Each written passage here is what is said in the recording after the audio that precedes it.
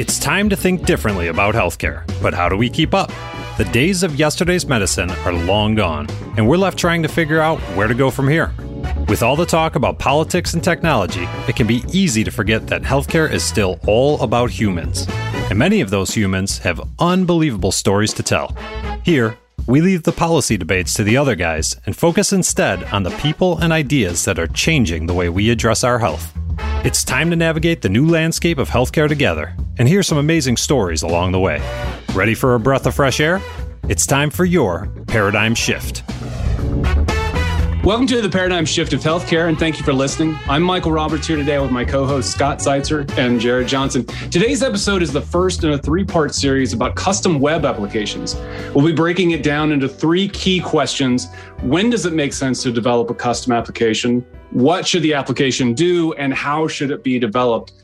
In this series, we're pleased to be joined by Justin Bantel. He's our Chief Operating Officer and Web Technology Director here at Health Connective.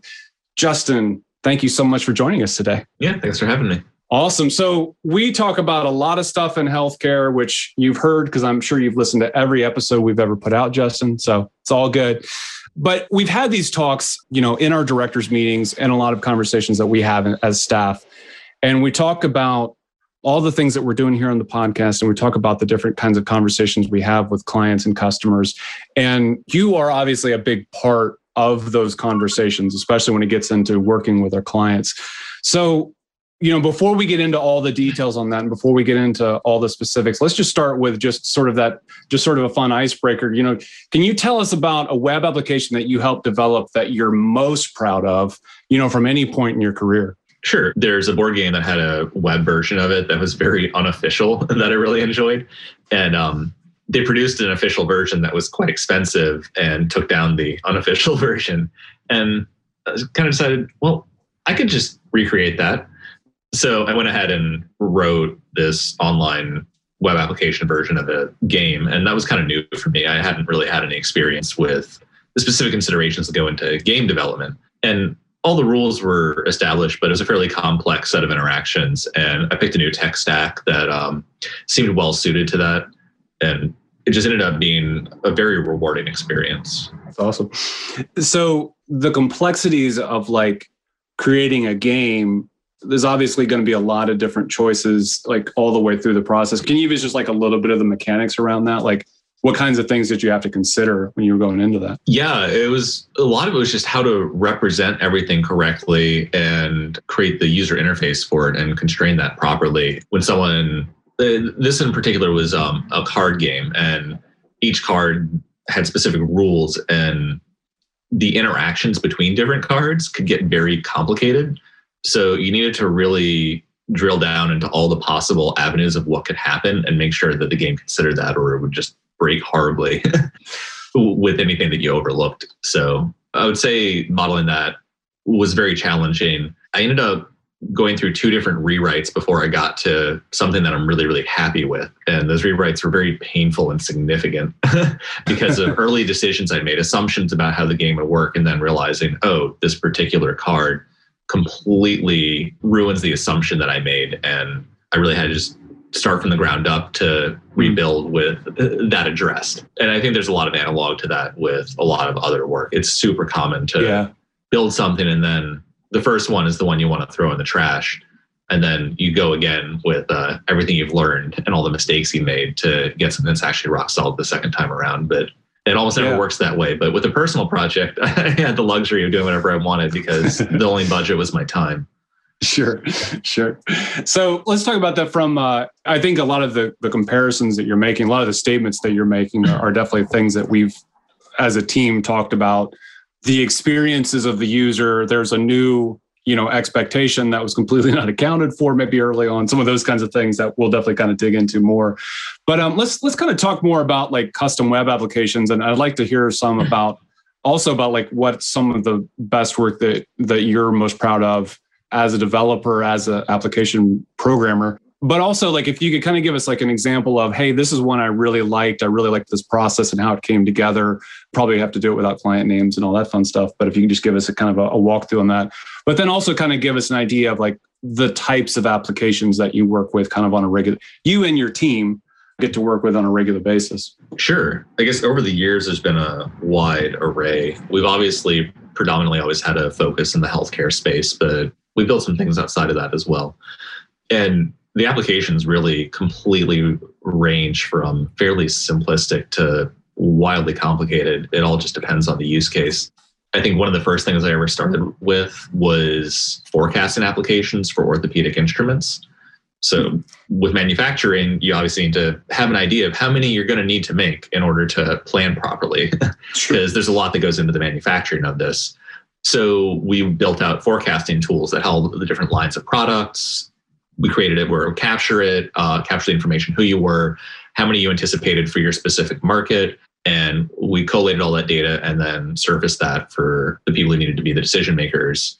And that was a pretty basic one when it came down to it, because it looked a lot like a glorified spreadsheet. And that's what they used to use, was spreadsheets. But the spreadsheet, somebody has to collate that data, but that's something that a computer is very, very good at. So if you can grab that online, you can save it, you can digest it in different ways, perform analysis on it, send emails to the right people. It takes this very manual process and automates a tremendous amount of it and makes it much more painless. We also were able to, by that, we were able to remember data from year to year and pull that in. So that's on the simpler side. We've done things, at the end of the day, mostly what web applications do is model some kind of business need.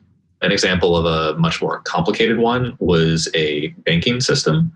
It was for tuition lending for banks. So parents would be able to take out loans. That ended up being one of the most complicated ones that we built, because we actually had to interface with the bank system. They've got pretty strict security requirements. They have very specific data formats that you need to capture things in. So we'd have to create these file exports that they could just load into their banking system for payments from checking accounts, from capturing credit cards, all the loan details. We needed to read information back in from them, and they had very specific file formats they could provide to us. So that was a lot of work on that side. And then you had the schools that needed to be able to review all of their data, search through it. I'd say that's one of the most complicated ones that I've done within my career that I was hands-on for most of the coding on. Right on. And when we talk about the length of your career and everything, that's pretty much been at this company, right? So you've worked straight with what used to be Mudbug Media and is now Health Connective the whole time, right? Yeah. I started as an intern while I was in my last semester of college and just continued since. You just kept on. Yeah. Lucky enough to work with us. Yeah. Keep going. So let's talk about, I was first going to make a comparison for all of the folks that are out there that maybe like more the marketing side of things than full on programming and full on like knowing when you need to get these applications. Like if you've ever played around, and this isn't grossly simplified comparison, but if you've ever played around in Zapier and you've tried to send data out into some sort of system, just trying to grab some system and grab some information and throw it into your CRM, and then watch how horribly wrong it can go if you didn't account for everything to go right. It's kind of a glimpse into some of what Justin and his team get to deal with all the time. But let's talk about that, Justin. Like there are these kind of like little shortcuts and these little things that may help you bridge data from one system to the next, may help with some of those kind of like edge cases where the thing that's out there that you can go buy, whether it's Salesforce or whether it's some other kind of tool, just doesn't do enough. And there's always that kind of question of like, okay, is it time to start building a system? Is this now when we have to switch over? And like, how do you advise companies on like when it's time to start that process and whether it's worth the investment to go ahead with that application? Sure. That's a really good question. Something that stuck with me from a book I read several years ago on microservice architecture, which doesn't really have anything to do with this, but in the introduction, there was something they mentioned that was along the lines of, if your problem is a problem that every company faces or every company within your industry, then it's probably not a good thing to pay for custom development on, because there's no way that every company out there does a completely bespoke solution for this common problem. A clear example is things like HR software. Like every company needs HR in some capacity, right? However simple it is to however complex it is. And I've seen and worked on systems from both sides of that. It's not a good investment to build your own HR solution. We actually worked for a company that had made that decision, and it was an absolute nightmare for them. And it was very, very expensive and very painful to move out of it. So they finally bit the bullet and did that. And it was a huge win for them. But they made that bad decision at the start because they felt that it would be cheaper to have these couple of developers they had on staff build it out, because the HR systems for companies that large have very significant licensing fees. And those are monthly, like you're paying routinely. Like it's a cost you're never escaping from once you lock yourself into that. But there's a whole bunch of hidden costs to building an app, paying somebody to build it, paying somebody to maintain it, and then having it not even be as feature rich a lot of times because you don't have unique problems in that space. So I'd say that is a primary question that should be asked right up front, is whether your problem is genuinely unique enough to warrant a custom solution. The trade-off is obviously you cede a lot of control when you use somebody else's system. I think you were touching on some of that, like with Zapier, you can't move. If your data doesn't move cleanly, you're kind of out of luck. Yeah. But if it does do what you need, or if it does 80% of what you need and you can get your work done, and then the other 20% maybe is manual, you still save quite a bit. And maybe that custom solution would have been exponentially larger. So if you can get away with operating in somebody else's sandbox, then you're really fine. If you can't, if you know that your business cannot function without it, or that next step in growth is not happening unless you can really meet this unique need, you shouldn't be looking for a custom solution. Everybody, I always appreciate that you tune in, that you're listening to the show here. I wanted to let you know that we have set up a new newsletter that you can get to at paradigmshift.health. That's paradigmshift.health. You can go there, and the reason that we've got this newsletter is that we like to send out a few extra pieces of information with the show. We also have a full transcript for every single episode that we do, and we can let you know that through email. We can let you know also if we have like a good quote card to be able to show for every episode. So check that out if you'd like, paradigmshift.health. Thanks so much. You're not thinking about all the pitfalls here. Can we walk through that and see if you're still comfortable moving forward? Because sometimes the solution is more costly than you think.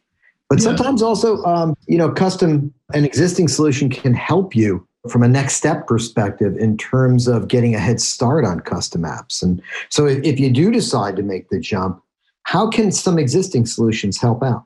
So what do you mean by existing solutions? Do you mean certain like tool sets, or like something that actually feels like it's analogous to the custom solution? Maybe a little bit of both. We could go down both pathways. Sometimes there's an app out there that is taking care of maybe one part of a problem, but this particular company it's multi-pronged and it's only solving one of the things. I think getting away from platforms, but really focusing more on the application side. We can follow up on the platform side, but on the application side, hey, it's doing X, but I really need Y and Z as well. Maybe focus on the application side. Sure. On the application side, I think that it's rare that existing solutions can give you a head start on a custom app. But that being said, sometimes an existing solution, an off-the-shelf solution, is the right decision to initially get off the ground with your business. Maybe you're trying to even like prove to investors or something that this is viable at all, and you use something off the shelf and it gets you established enough that you then are ready to switch to a custom app that does some of the more unique things that you need. But this is something we run into a lot. A lot of times people hope or expect that existing solution can be repurposed or reused. Yeah. And a lot of times that's not the case. And even if you pay for a custom solution, if you pay for the wrong custom solution, there's this feeling that you've sunk money into this and it should be able to be updated to now meet your new needs. But if that existing dev team is no longer around, there's a very good chance that it's not going to be usable and you're going to have to just start over.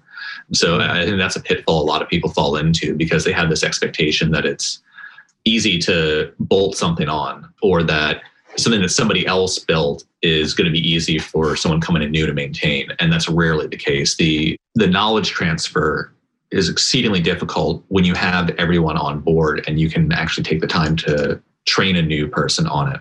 when there's no opportunity for knowledge transfer and somebody's coming in completely blind, it's very rare that that really succeeds the way people hope. You end up spending so much money getting somebody to just learn about a system that's not even doing what you want. And you're really better off starting over. We've run into that quite a bit over the years where a particular company will work with a developer. They picked that particular developer because, hey, it was the least expensive of the different proposals that came in, and then it just didn't work. So can you come in and just fix it for a little bit more? And you and I always look at each other like, yeah, this is a recipe for failure. It's not going to work. Mm-hmm. And here's why, that type of thing. I know that can certainly be an issue. You know what I mean? Yeah. It's a desire to hold on to what you have. Like, that may have been the right business decision. Getting bootstrapped with something that was cheap and quick can absolutely be a good idea. So Justin, when you talk about the entire process of building out a custom application, I think there are definitely a lot of different levels of expectations, to say the least. What do people fail to account for when there's a custom application being built? What are some of the most common things you see that you either have to explain a little extra more about, or people just don't realize it. They just think it just happens automatically. Like, what are some of those things people fail to account for? I think probably the biggest pitfall is believing that you buy it, it's built, it's done, and then that's it. And that just doesn't end up being the case. No product is built exactly to spec the first time around. Like, you think you know what you need, you try to communicate your requirements clearly, it gets built, and then you realize that, oh, I really needed it to do this also. Or bugs emerge that weren't found in testing, and you need to maintain the system and make updates to address those concerns. You have emerging needs where, oh, now I need to do this other thing. Or, hey, this tech stack is no longer secure because the vulnerability was found, and now we need to update to a newer version of the software. The maintenance component of it is often overlooked and underestimated in cost. So if something is essential enough that you really needed to build out a custom application for it, you need to plan for the maintenance of it and future development on it. And without budgeting for that, it can leave you in a really bad spot. I couldn't agree more, Justin. It's so often, you talk about even like simple web applications where there's no maintenance at all. And then, they come out with iPhone 75, 76, and 77, and they're wondering why it doesn't work on that. And it's like, well, we built it for the iPhone 4. So I'm not sure how you expect it to work on whatever iPhone it's up to now. And the other thing, I think you mentioned the word tech stack. For people who are not familiar with that, it's like, sometimes something is it is the craze. It's always been out there where a particular type of application development tool, et cetera, is picked. And then for whatever reason, those developers don't pick up on it, and it doesn't get updated, and people figure out how to hack into that system, and all of a sudden it's just not secure, or it's just not modern enough, right? Yeah, that can absolutely happen. Where there's a myriad reasons why something becomes outdated. It's the nature of web application in particular, but really any kind of development. Things will just age out and not achieve what you need them to achieve anymore. Like you mentioned, new devices is a huge consideration within the web space, but a lot of times performance is a big issue. New standards emerge for accessibility. So that's often a big consideration, where maybe somebody can't read a website on a screen reader, and new standards come out. And in order to make sure that you're meeting accessibility criteria, you do have to go back in and update it and meet the new standards. And these are all good things that you're keeping it updated, but they do cost time and money. So not being prepared for that, like I said, can really hurt you. Yeah, it's always going to be a balance for everybody who's listening. There's this balance of, I made it just for me and it's doing what I need it to do. And that's great, but you got to take the time to really dive deep enough into it to make sure you understand what you're getting out of it. Set the expectations in that first year and then ongoing years that it's going to continue to take time. We've made some great apps over the years, but they're never just made and then off you go. You're good now forever. It's just not going to happen like that.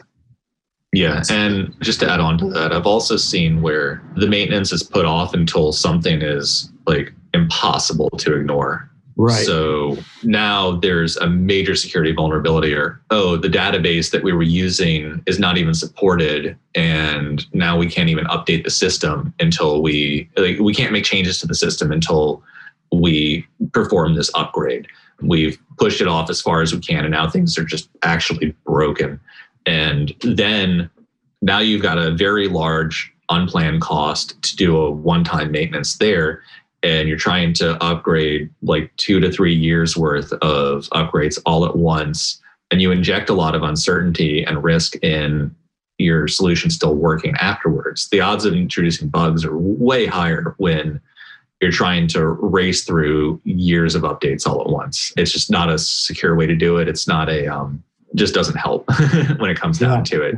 Yeah, so you end up spending more than you would have if you'd done the incremental updates all the way through, and you have a much more stable product that you're much more confident about meeting your needs. Yeah, and that can happen, not even just, not just on custom apps like bespoke apps, but how many times, Jay, have we been on the phone with a client that is still using, I'm just being silly now, IE1, because they never updated this huge amount of software, because the licensing costs are so high. And so they're forced to use these old browsers because it's the only way that the system will work is on some old browser. So they have to have multiple versions of different browsers in place. So and then if you're paying somebody to build to very outdated technology stacks, the documentation is very poor. The range of tools that are available are much more limited because everyone's building to the new standards. So you can't use a lot of these same tools anymore. So that's often a way that it's not even about the custom app itself. It's about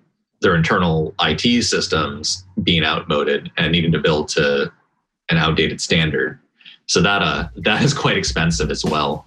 No doubt about it. So guys, I think that we could go on with all the different things that companies could and should be doing around this kind of stuff. And we'll definitely get into this more in some future episodes. But for now, everybody, thanks for listening today. Have a great week. Thanks again for tuning in to the Paradigm Shift of Healthcare. This program is brought to you by Health Connective, custom marketing solutions for medtech and pharma. Subscribe on Apple Podcasts, Google Play, or anywhere you listen to podcasts.